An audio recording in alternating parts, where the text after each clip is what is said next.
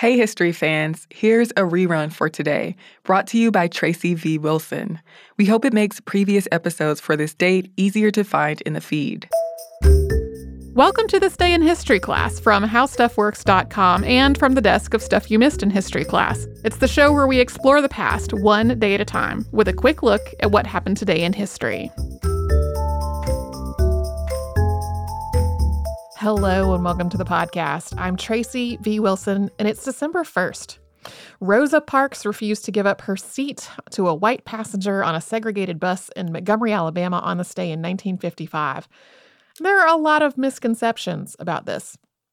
One is that Rosa Parks was just really tired from a long day of work, and she just wanted to get home, and this was sort of something that caught her up in the civil rights movement. But Rosa Parks had been an activist for many years before that day on the bus. She had joined the NAACP in 1943. She went to leadership conferences and annual meetings. She chaired committees. She gave addresses at these meetings and conferences. She documented crimes and discrimination against Black Americans, and she investigated the sexual assaults and rapes of Black women. Another big misconception is that she was the first person to refuse to give up her seat to a white passenger on a segregated bus in Montgomery, and that's not true either. A lot of people had done the same in the years leading up to this, including a young woman named Claudette Colvin. This wasn't even the first time that Rosa Parks had refused to give up her seat. She had been removed by the same driver who was at the wheel that day in 1955. He had removed her from a bus previously. She had said she was never going to ride one of his buses again, and that she would not have gotten on the bus that day if she had realized that he was the one at the wheel. When this happened, though, the NAACP had been on the lookout for a test case that they could take to the courts to try to overturn segregation laws. To do that, they needed a good plaintiff, somebody who would seem respectable and sympathetic to a white judge and the white media. And that's how Rosa Parks became sort of the face of this in a lot of ways. She's the person most famously associated with the bus boycott.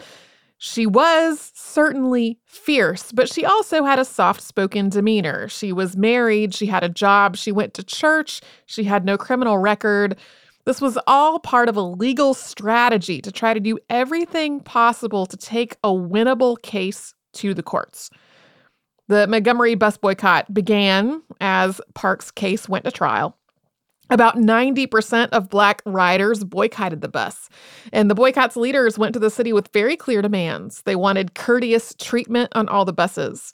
They wanted first-come, first-served seating with whites in the front and Blacks in the back, so no more giving up your seat to white passengers. They also wanted Black drivers to be hired for the primarily Black bus routes. This boycott went on for more than a year, during which time Parks and other leaders of it did extensive organizing and campaigning, and this was all at great risk to their own lives. The houses of multiple people who were involved in the boycott were bombed, including the house of Martin Luther King Jr. Ultimately, the case went all the way to the United States Supreme Court, which ultimately issued a written order that the buses be integrated. This was one of the major moments in the civil rights movement in the United States. Rosa Parks and her husband, though, faced extensive harassment and discrimination and threats all during and after the boycott. They later moved away to Detroit with the hope of starting over without all of this harassment. But even in Detroit, they had trouble getting work because of their association with the boycott and the civil rights movement. It took Rosa Parks about 5 years to find steady paying work afterward. She eventually got a job in the office of Representative John Conyers Jr., and she continued working there until she retired. She died on October 24th, 2005. You can learn more about her and about the bus boycott in the February 3rd and 5th, 2014 episodes of Stuff You Missed in History Class.